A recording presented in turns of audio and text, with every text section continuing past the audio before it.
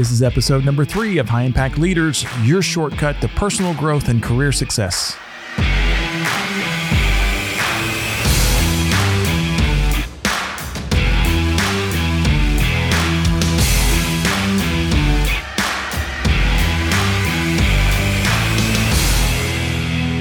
Hey, welcome to episode number 3 of High Impact Leaders. I'm Doug Standard, CEO of the Leaders Institute and author of the books 28 Ways to Influence People and Cultivating Customers. And this is the podcast where we add confidence to your performance and motivation to your organization.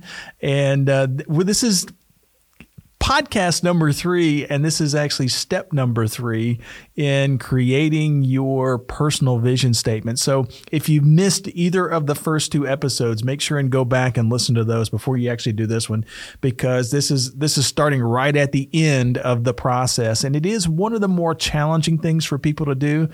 So if you kind of jump in at this point, it's going to be a little bit more challenging for you. But assuming that you've listened to podcast number 1 and podcast number 2, then you should understand now the importance of really having a personal vision statement, having those goals, and then and you should have most of the important things anyway in your personal vision statement already accomplished. So you should have the values that you're wanting to acquire, or and in addition to that, the thing that motivates you, the thing that you're passionate about. So this is step number 3. It's the goal setting process. So once the thing that you want to keep in mind about step number 3 is that we're going to help you set goals in 3 different areas of your life: in your career, in your family, and in your faith. And since this is the final step in the personal vision statement generator, and which, by the way, you can access online if you go to leadersinstitute.com/leader plural Leaders Institute it's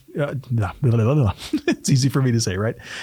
leadersinstitute.com/PVS. So personal vision statement. And that will get you there to the online personal vision statement creator, right? Or the generator. And when you're doing this, these goals that we're talking about are the milestones that I mentioned in the last episode. So the accomplishment of these goals will kind of let you know that you're moving closer to your personal vision. It lets you know that you're kind of moving in the right direction. I'll tell you kind of a funny story about milestones in my life. Anyway, my friend in college, it was my best friend in college. Anyway, he used to make fun of me because when I would give directions, like driving directions, this is back before GPSs and stuff like that, I'd always use McDonald's as the milestones because there are tons of them. There are McDonald's on every stinking corner. So it was easy to go down to that McDonald's, take a right? So basically, I mean, my directions would sound like, okay, take a left. And when you get out of the parking lot and then go 6 blocks. Now you're going to see a McDonald's on 6th and Main.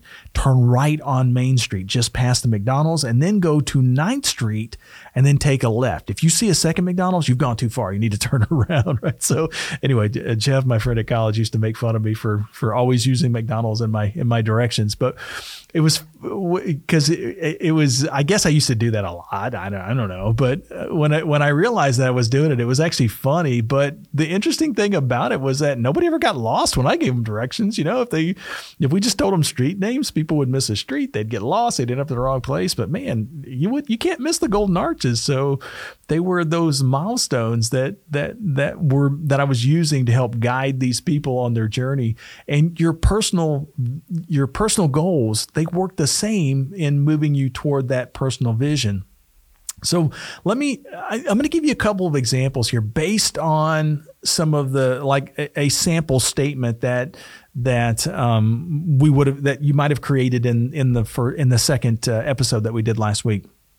So, and just so you know, when you're setting these goals, the goals don't have to be grandiose. They don't have to be elaborate. I kind of mentioned last week that one of the things that I wrote down as one of my goals was that I wanted to make $1 million by the time I was 30. I didn't get it by the time I was 30, but I did when I was 36. 6 years later, I was able to accomplish that. I think I jokingly said last week, I wrote down the wrong thing because I did say I wanted to make $1 million. I didn't say I want to be a millionaire. That took me another decade to become a millionaire, but I generated $1 million. I just didn't keep it all, right? So it's funny because you have to be careful about the wording that you use in these goals, because you'll likely you'll get what you write down here. So, but again, they don't have to be grandiose. They don't have to be elaborate. In fact, simple is better, because once you kind of write down the simple goals and then you accomplish them, you just come back and then create a new goal. And so it's important to set a new goal in each one of the areas every time that you accomplish one of the goals that you've written down. So here's an example. It's really simple and it's a fairly common goal. So let's say that my vision statement thus far sounds something like this. So as a person, I value confidence, being goal-oriented, and work ethic. So those were the three things that I set as my values. So as a person, I value confidence, being goal-oriented, and work ethic in myself and others. My goal is to have people that I interact with see these values in me. I am passionate about helping others increase their level of their personal success in life. By the way, that is my actual goal statement. And so, and in addition to that, by the way, this next part is actually a current set of goals that that's my personal vision statement. And the goals are actually one that I've kind of created for myself based on a situation that's happening with me right now.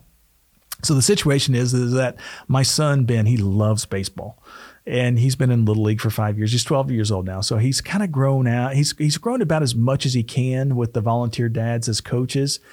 And just so you know, I never played baseball. I mean, I played recreational, but I never played on a team. I watched, the Texas Rangers and kind of learned as much as I can from professional baseball. But most of the early years that Ben was playing baseball and he started to get pretty good, anytime that I was coaching, I had to go to YouTube to figure it out, because I don't know how to throw a curveball. I don't know how to, that's just something I never learned. It's outside of my expertise. And so the little league that he's in now is folks like myself. They're volunteer dads. They're those of us that never played minor league baseball, never played major league baseball, never have been coaches at baseballs, but we're volunteering to kind of help because they need the help. So the kids aren't really going to grow a lot in that kind of league. And so we figure it's about time, since Ben is really interested in baseball, to move him up to a select league. Now, I found out just recently that in order to, he's going for tryouts to this select league, and the fee is like over $2,000. $2,000 for, summer baseball or spring baseball, right? So, but the reason why it's so high is because they're going to go through like a total of 10 tournaments. They're all going to take place on Saturday and Sunday. And so this tournament schedule is going to interfere with our regular family church time.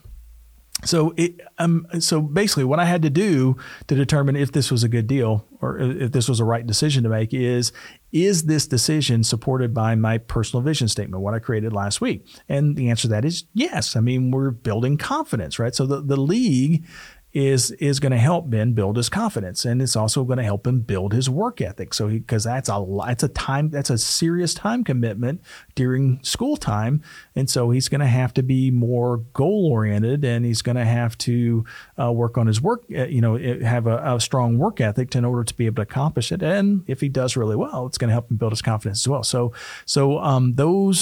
basically, if I set the goal to move Ben into this league, then that's going to help me get the things that I want out of my personal vision statement, because it's helping him build his confidence and those kind of things as well. So as a result of that, one of the career goals that I might create for myself in order to accomplish this is I have to increase my income by at least $2,000 this year.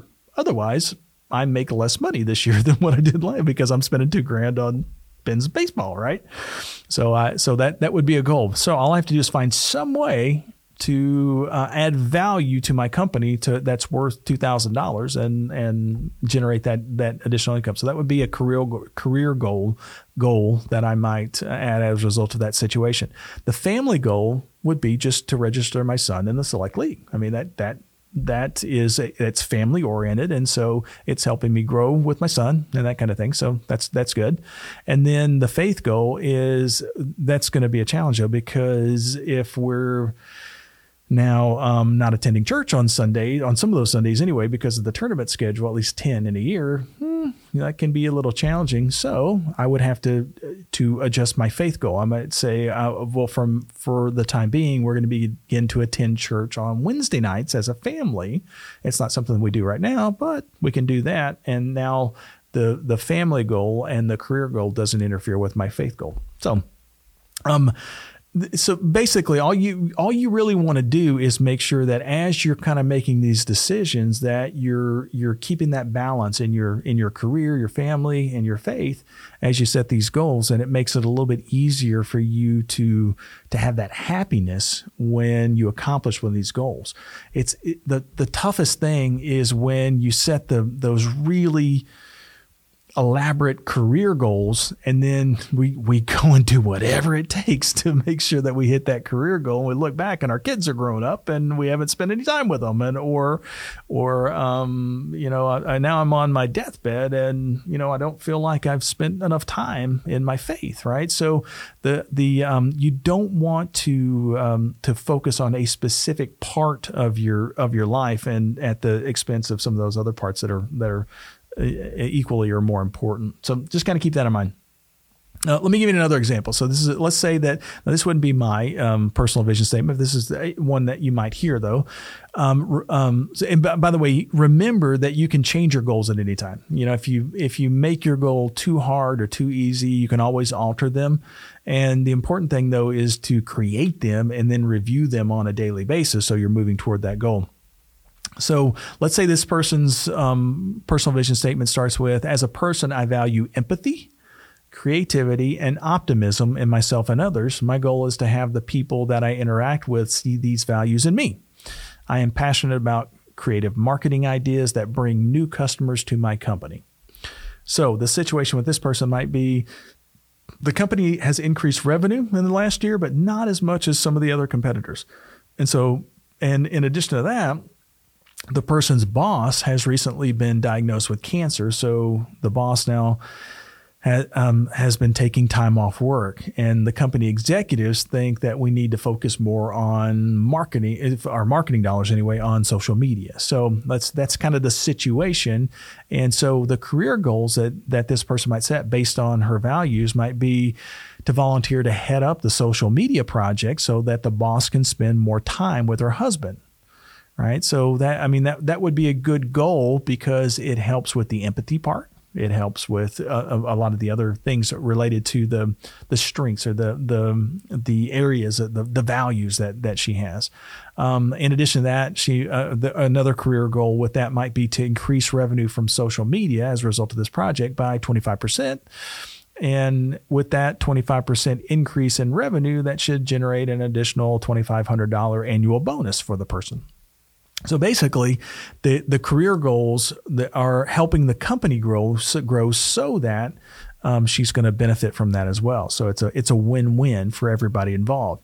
So with that $2,500 bonus that she's going to get, though, she might use that with a family goal, to use that $2,500 bonus to take the family on a Caribbean cruise. And then the faith goal might be to offer to share what she learns on the project with the local youth group so that they can increase donations for the youth group. So basically combining some of those goals or making that goal fit into different areas of your life so that you can increase your success level. So just keep in mind that when you set your goals, you don't want to make them one dimensional. You don't want to set a work goal that hurts your family or your faith, and because you won't be happier and you're not going to be more content.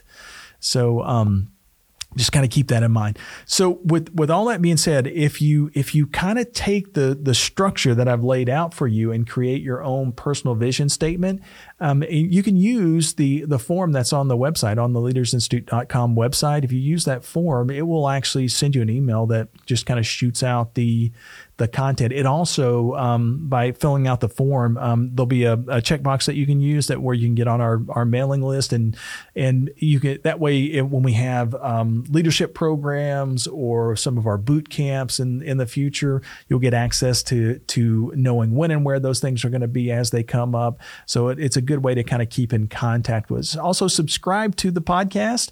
So this is episode number 3. We're hoping to do hundreds and hundreds of these. And so hopefully if it's been beneficial for you so far, we're just getting started. This is just step 1, and it's going to get better and better and better from here. So make sure and subscribe to the podcast on iTunes and Spotify and some of those other